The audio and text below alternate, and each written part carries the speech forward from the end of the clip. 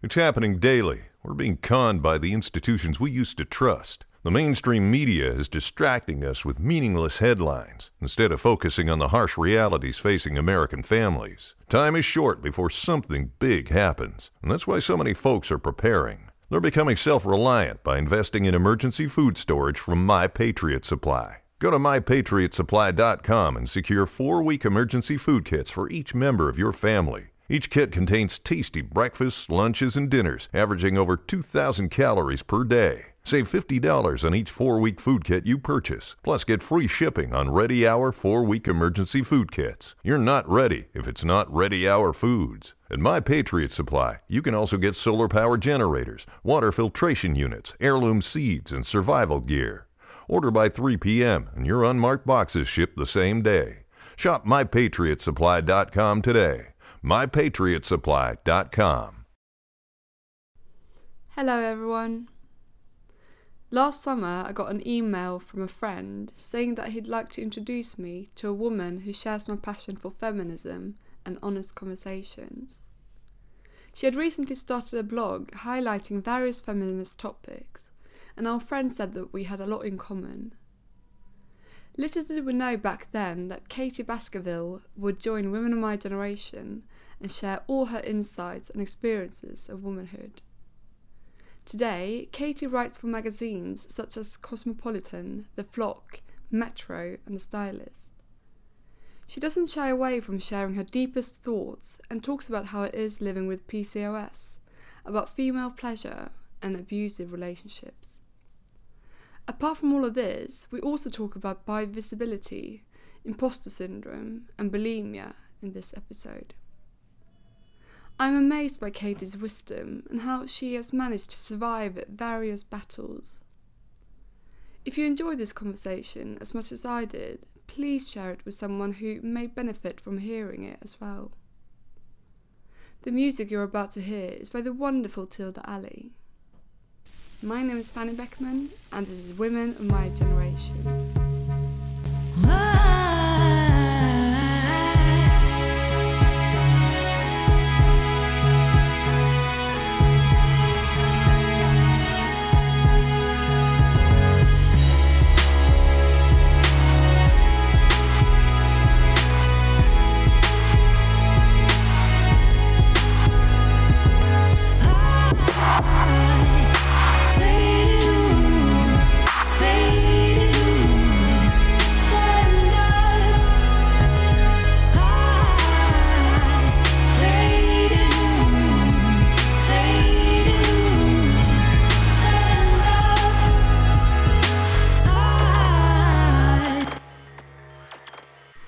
So, hello Katie, how are you today? I am fab. Thank you so much for asking. I have been so excited for this. So, yeah, really thrilled. Yeah, I'm so excited as well because we've never really met before. We've only followed each other on Instagram, but we have a lot in common. So, yeah, I'm super excited to talk to you and hear all about who you are and what you do. Perfect. So, obviously know that you're a freelance writer and you write articles about various different feminist topics. So you've written articles about female pleasure, how it is to live with PCOS, and how coming from a working class background affects your sex safety as well. So yeah, we have a lot to talk about today. And but first of all, I just want to hear a bit more about your background, how you started, or when you started to write, and if you've always written about equality, or how it all started, basically. For sure. So I learned about feminism through my art education. I left school at 15. I didn't really enjoy the way that school operated. I thought it was really not for me. It was not my learning style. I have dyslexia, dyscalculia, and it just wasn't for me. Even though I thrived in English and I thrived in art, it made more sense for me to go to art school. And art school is where I really started to understand critical thinking and being able to read between the lines and develop concepts.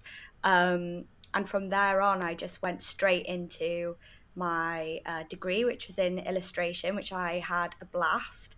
And again, very strong educational background in narrative, being able to pull apart really difficult concepts and make them very palatable and easy to understand through drawing, but also through writing as part of that. And then in my master's, I studied fine art, and then did some traveling. I lived in Berlin for a short period. It was Oh, amazing. wow. Yeah, I was very, very lucky to have been awarded the grant to do that. And I worked with the Centre for Substructured Loss, which is a Canadian based art organisation that specifically look at the way we handle loss and bereavement and how that translates into creativity. And I wrote my own little magazine to go alongside that as well. And then found myself swept into the world of marketing, funnily enough, but that's how these things go. And had a long career in events, and I burnt out. I really burnt out.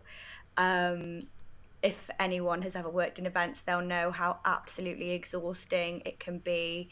The hours are long and it's not very rewarding. If you're if you're tired all the time, you're looking at 70-hour weeks plus. So yeah, I reached a point in late 2019 where I was quite senior. I was working for a really well-known art organization, um, and I just burnt out. I had come to the end of a 70-plus hour work week, and sadly, I miscarried at my desk, which was one of the most harrowing things I think I've ever gone through in my life. Partly because I didn't know I was pregnant, but also because I hadn't quite realized how stressed I'd let my body get for something like that to happen. Um, and I went home. It took 2 hours to get across city to get home, but it yeah, it really affected me, because from that point on I couldn't fall back in love with where I'd found myself. um How old were you at that point? I was 28, so I'm 29 turning 30 in the November, but I think I was 27, 28 at the time. um and it floored me. And what I really learned was, I need to change something. This isn't the way I want to live my life. Whether I want children or not, I never want to have to experience this again. So I took some time off. I think I took 4 months off, which I was very lucky to be able to do with the support I had from HR, but also just my partner as well. And we took some big time out, and I went back to the drawing board. I was like, what do I love? What do I really love to do? I hadn't drawn in ages. I hadn't created anything in such a long time. And the first part of my kind of writing career stemmed from when I was about 23 or 24 years old. I started writing for an independent magazine, which I absolutely loved. It was eclectic and silly, and I really got to flex my muscles. I've got a lot of love for independent magazines. I think they're a great space, not just for young writers, but for difficult topics to get the space that they need to be aired, as a lot of larger publications have different sort of strategies and goals, so it can be difficult to get those really hard topics out there. Not that I was covering those kinds of topics in as much detail back then. I really was just learning. But sadly, I stopped because I was confronted by someone who I felt was my friend, and she told me that I was no writer. And Oh, really? yeah, and it was devastating. So someone I really respected, someone who I really wanted to like me, I who I looked up to, and their words really cut me, and that's why I carried on my path with art and left writing behind. But I mean, these things come in full circle, and it took me a long time to kind of get over that. I don't even know what you would call it. Not a betrayal. I feel like that's too heavy a word, but it was definitely a jibe that hit me right in my stomach. So Yeah, I bet. Yeah, so in a roundabout way, that's it. I stopped writing. I carried on with art. I worked my way into a senior position and had some trauma left and rediscovered writing in a really exciting way. So I started a blog. I started writing about things full of spelling mistakes, grammatical errors. It was, it was not pretty and it was not very good, but it was a start. And from there, I've really been able to hone those skills and and now I'm writing for some really fantastic publications. I'm just so proud of myself, but also actually I'm just really proud of myself. I'm not even going to sugarcoat it. No, you shouldn't. You should be very, very proud of yourself. And also thinking that all this has happened within like 2 years or something. Yeah, I mean, I started pitching for work seriously in September, August, maybe last year. That's crazy. Yeah, so I started my blog actually on the 15th of June 2020, and it quickly became redundant because the stories that I wanted to tell, people wanted to buy them, which is great because it means that they get read by a wider audience. I get paid for my work, which is super important, but also, yeah, there's nothing quite as rewarding as having someone from school or even a stranger that you've never met before message you and say thank you so much. I've been seen by what you've written. That's an incredibly humbling and it's something I never thought I would be able to do. Something I thought I didn't have the capacity for. So I'm very pleased that even though I'm still at, I would say, an early part of my journey into journalism and as a writer, at least I've been able to make some people feel seen in a space where they might not have originally. Yeah, definitely. It's very inspiring to hear this, and especially what you said, like you didn't think that you had the capacity to do it.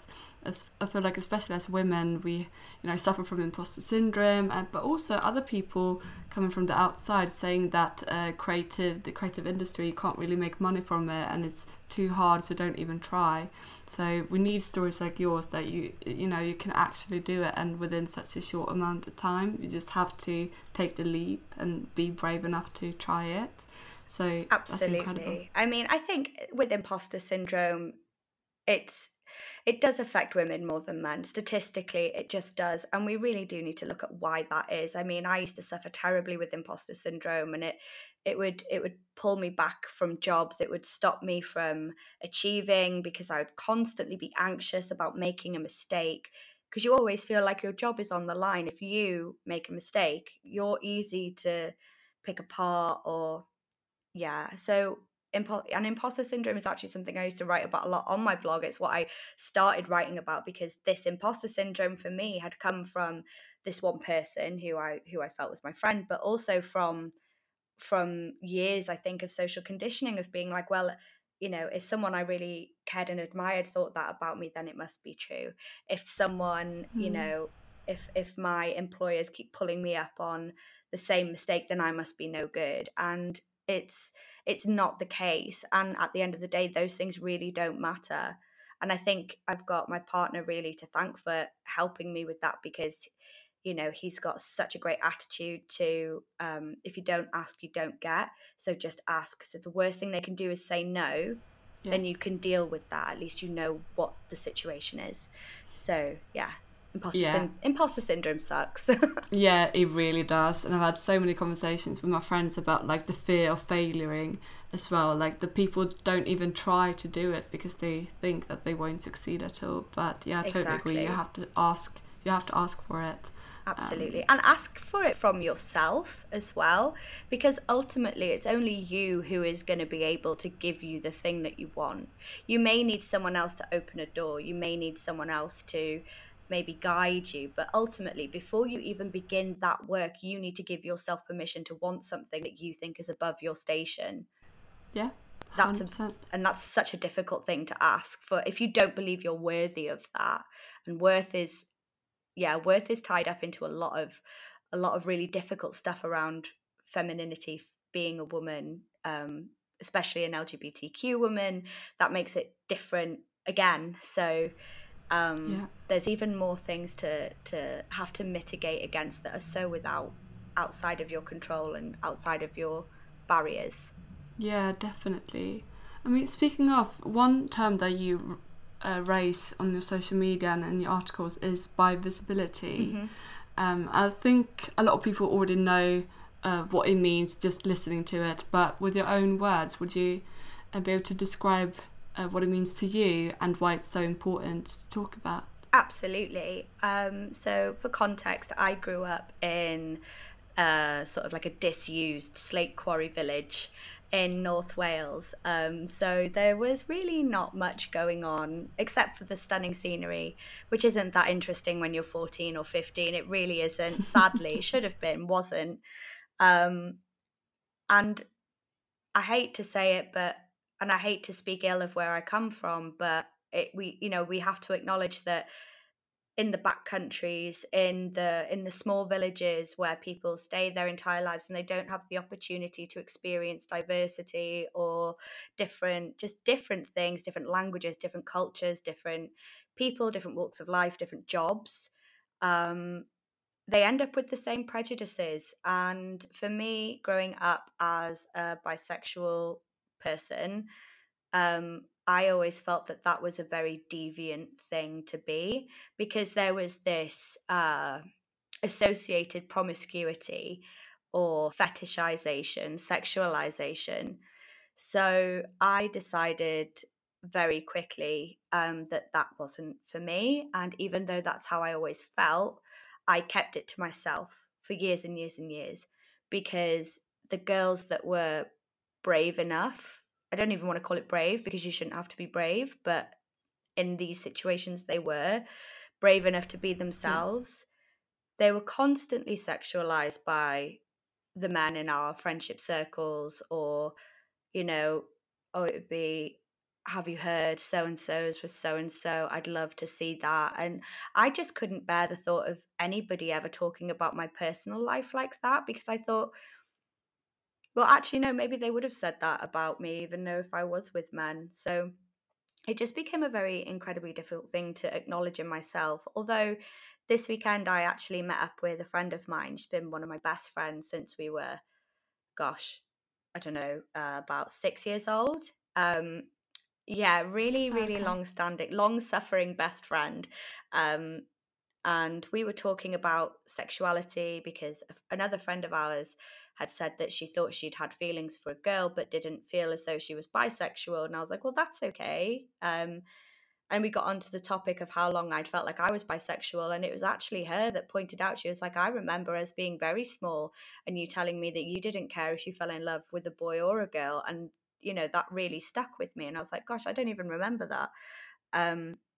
But the point of the matter is, without the representation of normality, I associated that part of myself with being, and wrongfully, this terminology is so outdated anyway, but slutty or easy or promiscuous. And because I'd had some run-ins with men that had not been healthy or kind or even consensual, that I didn't want it to happen again. And I certainly didn't want those moments I would have with women or girls or people I liked that were women.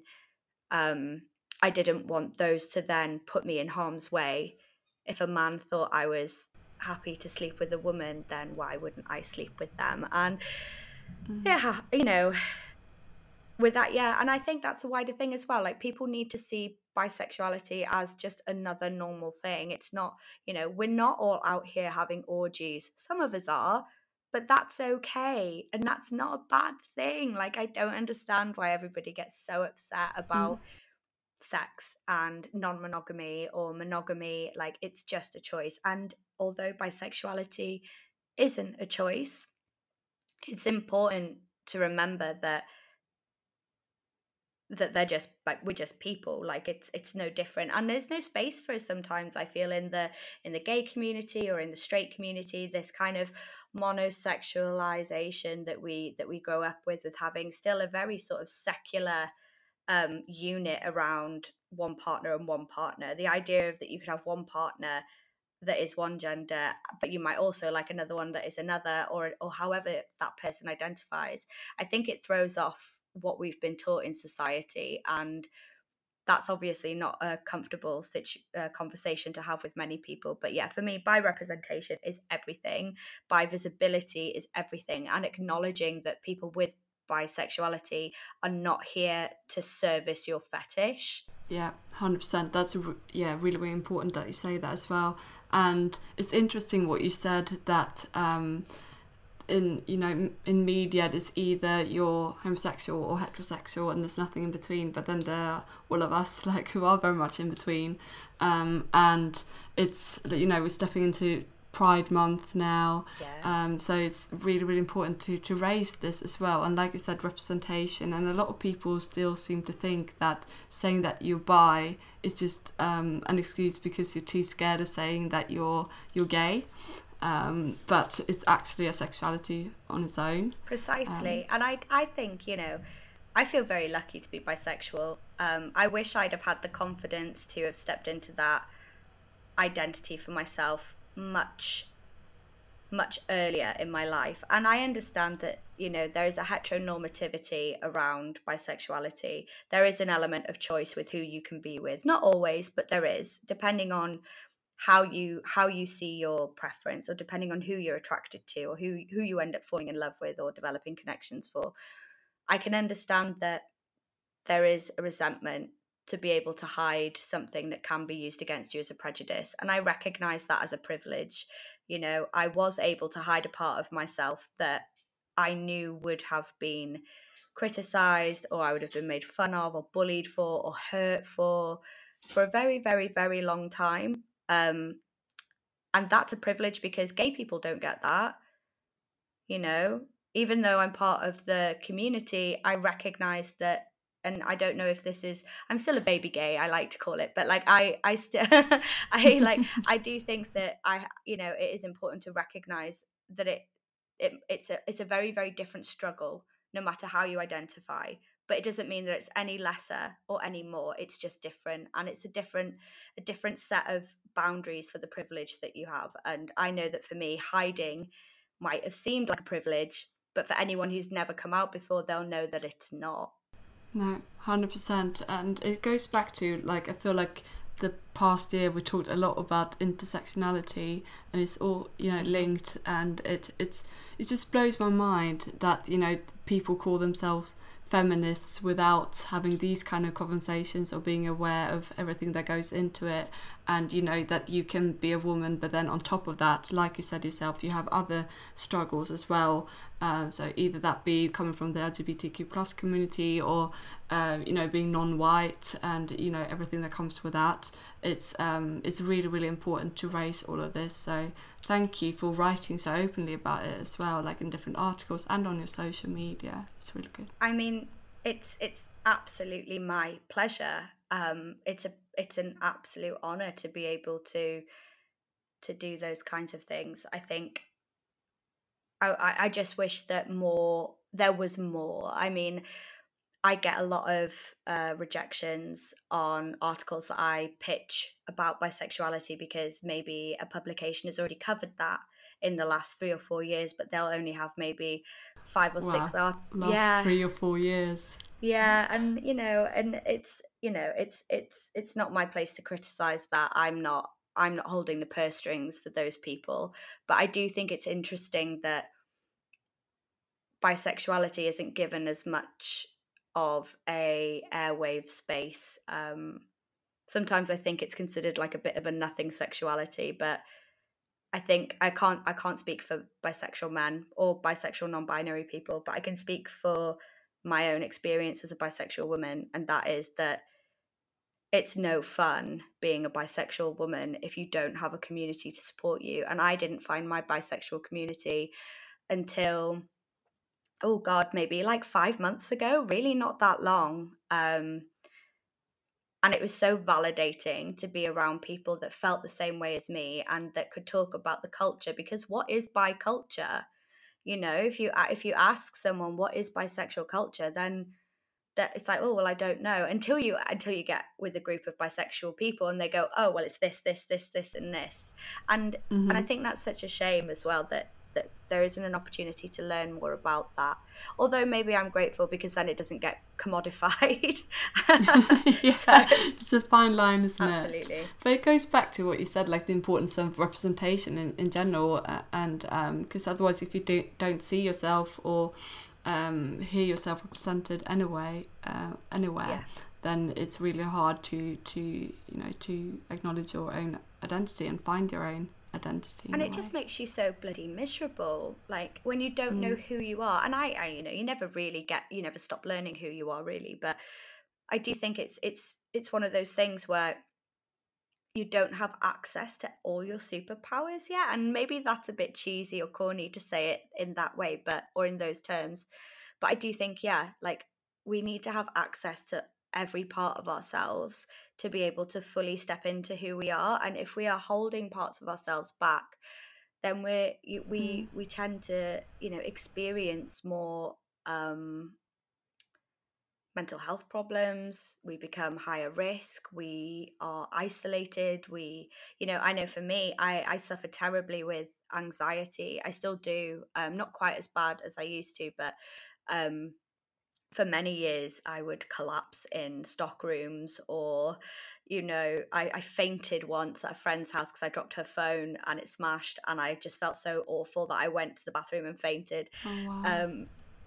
And yeah, and I've suffered with depressive episodes, and it's not all fun and games. But since being able to have a lot of therapy and work on myself and being able to articulate, and I think writing is very much a part of that, being able to talk about the struggle that not only I face, but also if I am facing it, I am never facing anything alone. Even though I might be solitary in that moment, there will be hundreds and thousands of other people going through exactly the same thing. The world is too big for you to be unique. Yeah. So it's good to talk, it's good to tell your story, it's good to write it down, even if you're not a writer, to be able to articulate how you feel, why you feel that way, and really examine the emotion in detail.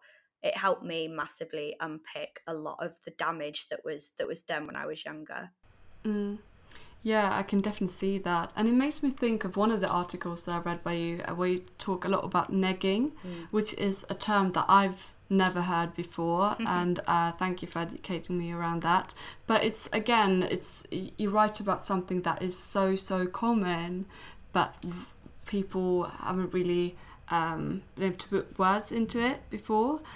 So for anyone like me who haven't heard about this term before, could you just explain what it is and what happened to you? Yeah, for sure. So negging is actually really gross. And it doesn't necessarily just happen in romantic relationships. It can happen in family dynamics, it can happen in friendship groups, it can happen in all sorts of different situations. But it's actually, I think the first time I heard it was in that god awful book about pickup artistry, and a way to it's a conscious way of making making someone feel bad about themselves while making you look like a good person, so you become more vulnerable. It's a form of abuse, essentially. So an example for that might be, I don't know, let's say you've got really dressed up, you feel really gorgeous, and whoever you're with, maybe a partner, says to you, oh, that dress looks good, your legs look a bit big though, but everything else is perfect. And it's that one little jibe that sticks with you because you can't help but not hear anything else, right? And then it's the idea that if you call out that behavior, if you say to someone, well, actually, I don't like that you said that my legs look big, I don't think that was very called for, well, I'm just being honest, do you want me to lie to you? Oh God. And that's a very different. I've been in relationships, sadly, and many other people have, where that is commonplace, where you're made to feel a bit mental, and that's probably not the correct term to use, but it is how you feel. You feel like you're losing your mind if someone is constantly complimenting you, but you feel bad about those Yeah. compliments, and then when It's so you manipulative. incredibly manipulative, and it's so commonplace, and we don't talk about this kind of and I don't like the idea that it's low-key abuse. It's just abuse. Yeah, 100%. There's no such thing as, oh, it's not that bad. It's not like I hate that. It's not like they hit me. They do. They're sucker punching your brain. Like, Yeah. don't deny the truth here. Like, it's bad. And and a lot of the time these are really narcissistic personality traits as well, so you do have to look and catch yourself and think, okay, where's the base level here, where's the reality of the situation, where's the logic, and how do I get back to that place? Because if you can't find the ground, then you get stuck in the wave and you just end up tumbling and tumbling and tumbling, trying to find somewhere to stand up, basically, while you're drowning. And that's the best way Yeah. I can describe getting stuck into a relationship that's like that. Because if someone is constantly telling you nice things about yourself and you feel bad, then there's a problem. And it might not be your self-esteem. Yeah, 100%. Like, I used to volunteer at the women's shelter back in Sweden, and we always talk about 5 different types of abuse. So there's a physical, emotional, sexual, material, and financial abuse. But like, we don't even talk that much about abuse in general. But if we do, it's always the physical one. But then there's no abuse without the controlling or the emotional side of it at all. So it's very much an abusive behavior the way you describe it. Absolutely. And it is. It's a way of putting a victim in a situation where they have very little control over their own behavior, or you're setting unreasonable expectations for their behavior. So the boundary line is completely unreasonable. So there have been situations where I think I can speak about this. It's a friend of mine. I won't name her by name, obviously, but she experienced it when we were in school, where you're all in a school uniform, you all look exactly the same, and she would be constantly told by her partner, "Who are you trying to impress?" It's like, well, one, you're 15, nobody, and apart from your mates, or maybe like someone a bit nice in the year above, like, no, you're not looking for a sugar daddy or anything. And and and he would constantly barrage her with messages like that and be like, you can't go out like that. Why have you got your chest out? You're so beautiful. It's not that. And this is another one that I think happens quite a lot in relationships. It's, I trust you, I just don't trust other people. And it's like, well, what does that even mean? You think that if somebody comes up to you and tries to seduce you, your partner, that you trust them not to do anything, but you don't trust the other person, and then you still find blame in your partner for that Yeah, what's taking the place. problem then? Precisely. And it's just a way of being like, I trust you, but I don't trust other people. Don't give other people an opportunity to flirt with you just in case. And flirting is part of normal life. I flirt with my friends, I flirt with my boyfriend, I flirt with, everyone. It's a nice thing to do. It's nice to feel titillated, and it doesn't have to lead anywhere. It's not emotional cheating. It's just a nice thing to do, and it's Yeah. completely harmless. But like in that article, you also mention your working class background in terms of negging. Could you just explain that as well? How that has affected? Yeah, happily. I think when you grow up working class, and as I say, I grew up in the back end of North Wales, and my mum looked after me the most. My dad worked away, and then after their divorce, it was just me and my mum for a really long time. Um, and you grow up with everything that you I think this is the thing with working class people. They grow up not wanting for everything, but not having everything that they should have. And it's a very humbling experience. You don't want anything more than what you need to get by. And with that comes this need to um not self-deprecate, but also be like, well, I don't need that. I don't need more than my lot. I can get by. And it's this need for like self-sufficiency. And I think that when you enter a situation where someone is negging, that comes back up quite a lot, where you'll think, well, actually, maybe they're right. Maybe I don't need to wear this much makeup. Why am I why am I doing that? Why am I trying to impress other people? Yeah, I don't need to do, I should be happy with what I've got. And it's this weird internal monologue that I think that happens quite a lot. And then that infiltrates your, your vulnerability to exploitation, abuse, coercion. I entered my first sexual relationship when I was 13. That was way too young, and although I was very annoyed at the time, my mum had every right to fly off the handle at what was going on, and it affected me deeply because it set the tone. And a lot of working class girls, they do end up in, I think it's the British Medical Journal, who published the findings, that working class girls, specifically under the age of consent, do not have sexual competence, but find themselves in sexual relationships before they're ready. And the result of that then is a lifelong vulnerability to abuse, to coercion, to all sorts of different things. And I know that for me that was the case, until I met my partner now, and I'm almost 30, and I started my sexual journey with other people when I was 13, and that's a really long time to get caught in cycles of abuse. And unless you have the opportunity to examine those circles, or if you have the strength and capacity and the finances, let's talk about that. Some people don't have the finances to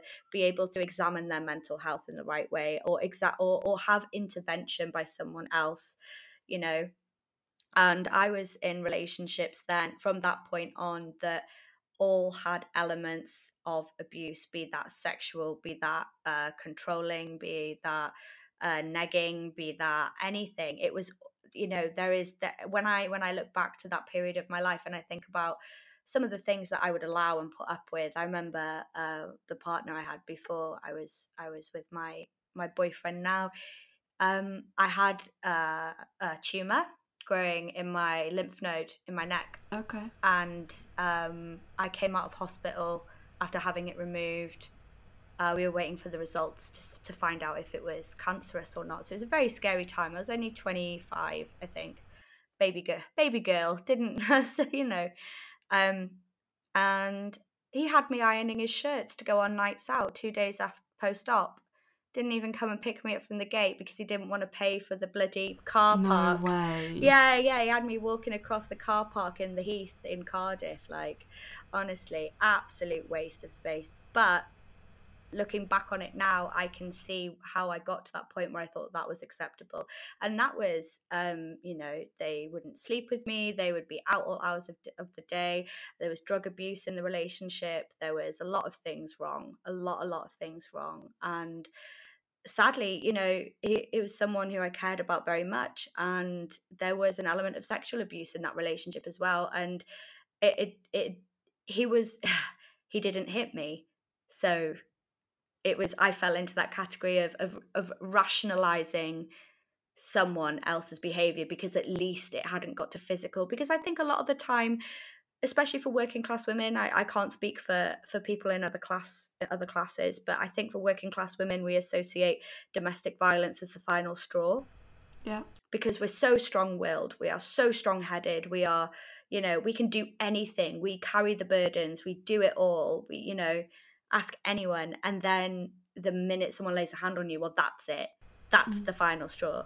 But actually there's a lot that leads up to the point where that can happen. And my partner before him had, he'd dragged me through broken glass, he had, punched walls by the side of my head. So there's and I can speak honestly and candidly about this now because we're out the other side and I'm very happy and life is good for the most part. Obviously, last year was a bit mad, but you get through these things if you decide you're worth better. And not just that, that's unfair because it's not just about deciding that you're worth more than what you've got, but it's definitely a part of that. You need to see yourself the way your best friend sees you, because they will always see you how you are. My mum gave me the best advice and it has stayed with me my entire life. your friends are always a reflection of who you are, but your boyfriends have always been a reflection on how you see yourself. And I think, Wow. I know she's a wise old woman now, but it was really, really true. And I didn't feel like I deserved anything more than what I was getting. So Yeah. I mean, yeah, it's so common, unfortunately. But I'm so happy to see that you got out of that and see you here, like sitting and smiling. And because, you know, it's one of the most, or if not the most dangerous situation a woman can be in, is actually when we decide to leave such relationship. Because so many people will just ask victims of domestic abuse, why don't you just leave?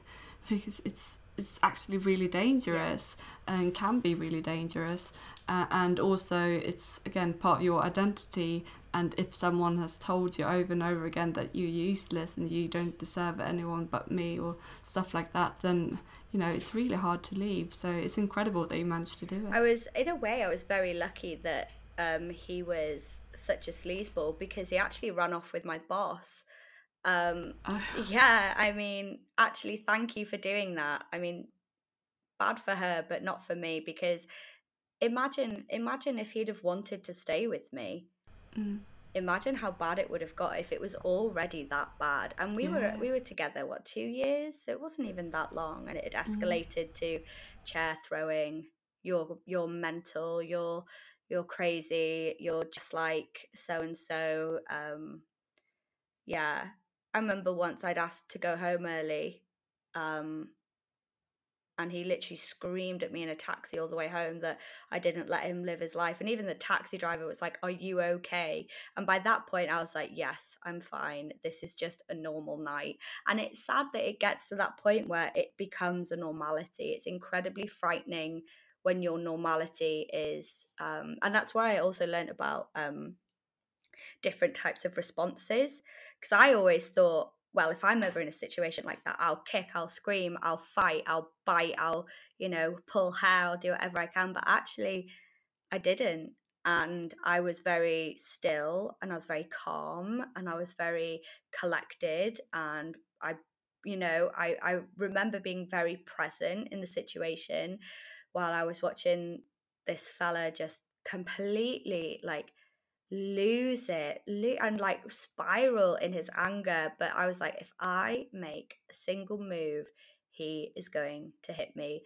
I am so frightened, so I'm not going to move. And I feel like I turned into, like, I don't know if you've heard the terminology, but like petulant child. No, I haven't. So like it's a form of regression that we go into. There's many different types of, like, we can go into like the parenting role, and I actually went into the petulant child role. And I don't know if you remember ever getting told off at school, but you'd like sit on your hip out and you just Yeah. like look at someone and be angry, and like that's all I could do was just like, that was my defense mechanism to make it feel like it wasn't bothering me, because if it was bothering me, I didn't know how far it was going to get. And that is not a good advice, by the way. That's not what you should do. At the first sign of any sort of coercive negging or any sort of behavior like that, your best bet before it does escalate, because there's only one way it goes. There's only ever one direction that those types of relationships go in, and it's to leave immediately. It is difficult to leave. It's difficult to be alone, especially if your mental health isn't in a very good space, or if you don't have a good support system around you. But the long the long run is, if you stay, you die. Yeah. So don't. No. But I was just wondering, how has all of this affected your body image? Obviously, it's affected your self-esteem, but I know you write very openly about your relationship with your body and how your relationship was with food when you were growing up. So is this all linked? Absolutely. I mean, for me, my relationship with food has always been one of control. There were very many things going on in my life growing up that were so out of my control, or that I didn't understand. I didn't have the capacity to be able to make sense of, articulate, reason with, or fight against. So I think my relationship with food was how I made sense of the pain and also how I made sense of the lack of control. I had, I mean, you never really stop having an eating disorder. It stays with you your whole life, even if you're in recovery. Recovery isn't a destination based place where everything is sunshine and perfect and you never feel guilty about food again. You're just, I like to think of it as when you're in recovery from an eating disorder, all you are is the better negotiator, because you are constantly negotiating with the voice that keeps telling you the impulses that are there. I've never met anyone in my community that has ever suffered from any sort of disordered eating or eating disorder, however diagnosed, that has not felt or created space for relapse and that negotiation that takes place. But growing up, it was tough. There was a lot of disruption between my mum and my dad and their households and other such things that were just a bit unpleasant. And I was in many ways left to my own devices because of the arguments that they were having between themselves about everything. So I stepped into a lot of trauma, but there really wasn't anywhere that felt completely safe for me to go. So I was very quick to leave home because I was like, well, at least then I can, you know, I can live life on my own terms. So university was my escape. University was the place that I was going to go to so that I could have enough money to leave home because I'd get a grant. And I would be able to be an artist. I had a fantasy in my head about how my life was going to be, and being very young and naive, that fantasy led me into some pretty sticky situations. And as the trauma accumulated, the need to control accumulated, and also so did the self-loathing, so did the self-hatred, the self-blame, the self-esteem. um, Took massive plunges, and the only way I really knew how to mitigate that was with controlling what I ate or not eat, as the case often was. And that started from when I was about 13 or 14, so around the time of my first sexual experience, all the way through until about 26 years old, which is quite a while, quite a long time. It's a really long time. Yeah, and I think the only reason why I was never hospitalized was because my weight never dipped into the death area, basically. And my mum is very petite; she's very small naturally, and my dad is very small and petite naturally. So for me to be small and petite, it wasn't a big deal. It was just, oh well, she's just like her mum and dad. When actually, naturally, I'm not that small. I had to work very hard at being small because of my PCOS, and um, and yeah, it was the behavior around it as well that I think. I remember having a conversation with my mum. Yeah, she's like, "Well, I always thought there was something wrong. I always thought you were going to throw up. I always knew that something like that was going on." And then I remember thinking, well, why didn't you intervene? But then I think, well, I wouldn't have bloody listened anyway. What would I wasn't at death's door, and if it was a coping mechanism that wasn't killing me, she probably thought, well, better to leave her to it. She'll grow out of it. But the sad thing was, it accumulated and accumulated. And when my ex left me for my boss, it just sent me into a spiral because I felt like I had been putting up with an absolute world of crap. Um, and to have him leave me was the final straw. I was like, are you fucking kidding me? I've put up with all this nonsense, and this is the last thing you're going to do. And I lost it. I lost complete control of my eating disorder. I got very, very thin. I was not sleeping, habitually busy, taking laxatives, the whole shebang. And there was a moment where my friend actually held an intervention for me and threatened to tell my mum how bad things had gotten. And that moment freaked me out. But didn't stop me. I just hid it better. And I can't even tell you how I got out of the situation. I think when I met my next partner, I was too embarrassed by having to shoot off to the toilet every sort of 20, 30 minutes. Because I'd done quite a lot of damage to my bowels by that point. I didn't, and I was really embarrassed about it. So that stopped some of the behavior. And then it just kind of started to get better, because at the beginning our relationship was really lovely, as you know, as they often are. So yeah, it just kind of pulled me out. It pulled me out of it, but then the anxiety got really bad, and it's just been a bit of a tumble dryer experience.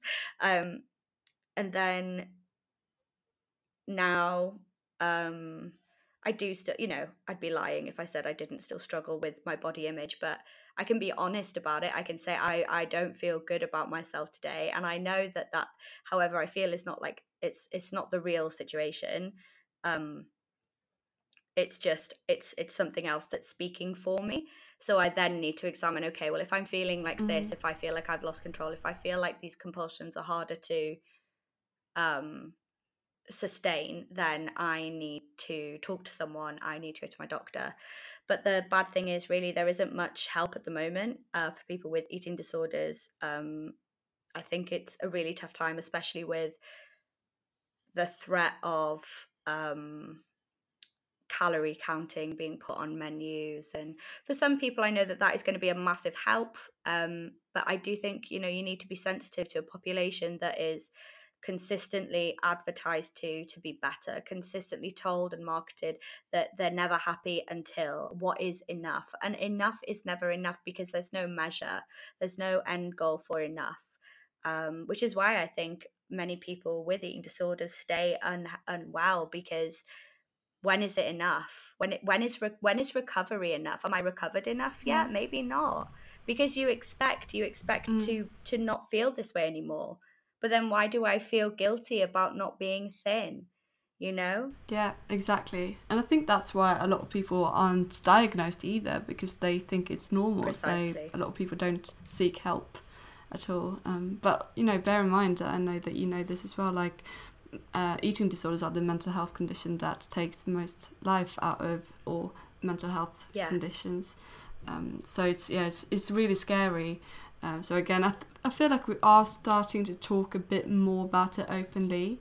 I hope so. I really hope so. I mean, we saw it recently with I don't know if you saw this, but with Nikki Graham, who used to be a contestant on Big Brother, then became really famous.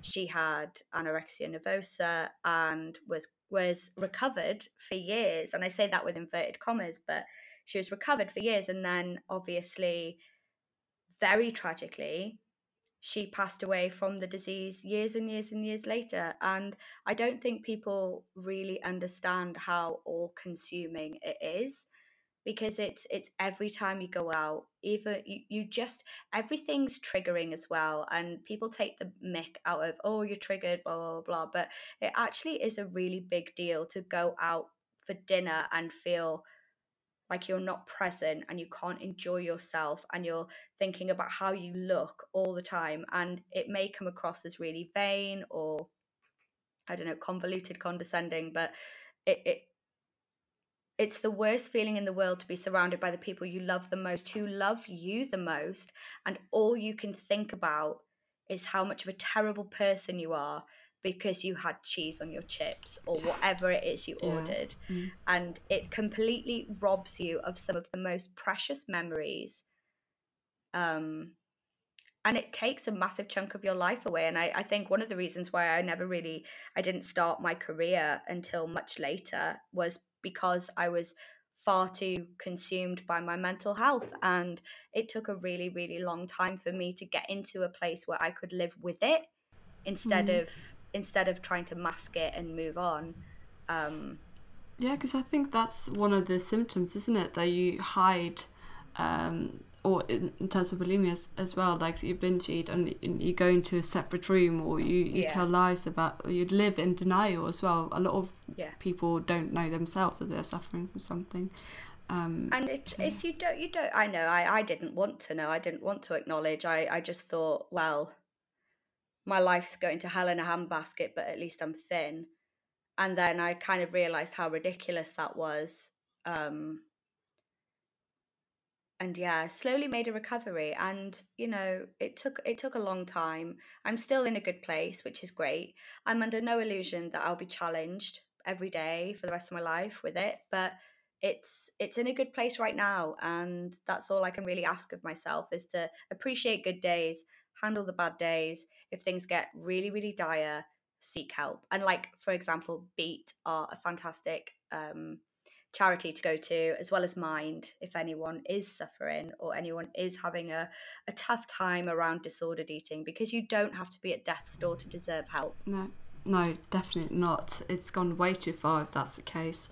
Precisely. So yeah, I think it's good to end with a bit of tips to people, and that's like one thing that you I've said you write about various different topics, but it seems to be like they all have one thing in common, and that is to encourage especially women and non-binary people to get a better relationship with their body. And it seems like you do that through awareness a lot of the time. So like, if you have one final tips or a few more tips to people listening, how they can get a better relationship with their body, or how we can help maybe the younger generation. I think turn off your phones more often. Every third advert on Facebook and Instagram, or every third post, sorry, is an advert. You have no control over that. So if you have any eating disorder tendencies, if you've ever searched, and there's no judgment here, I've done it.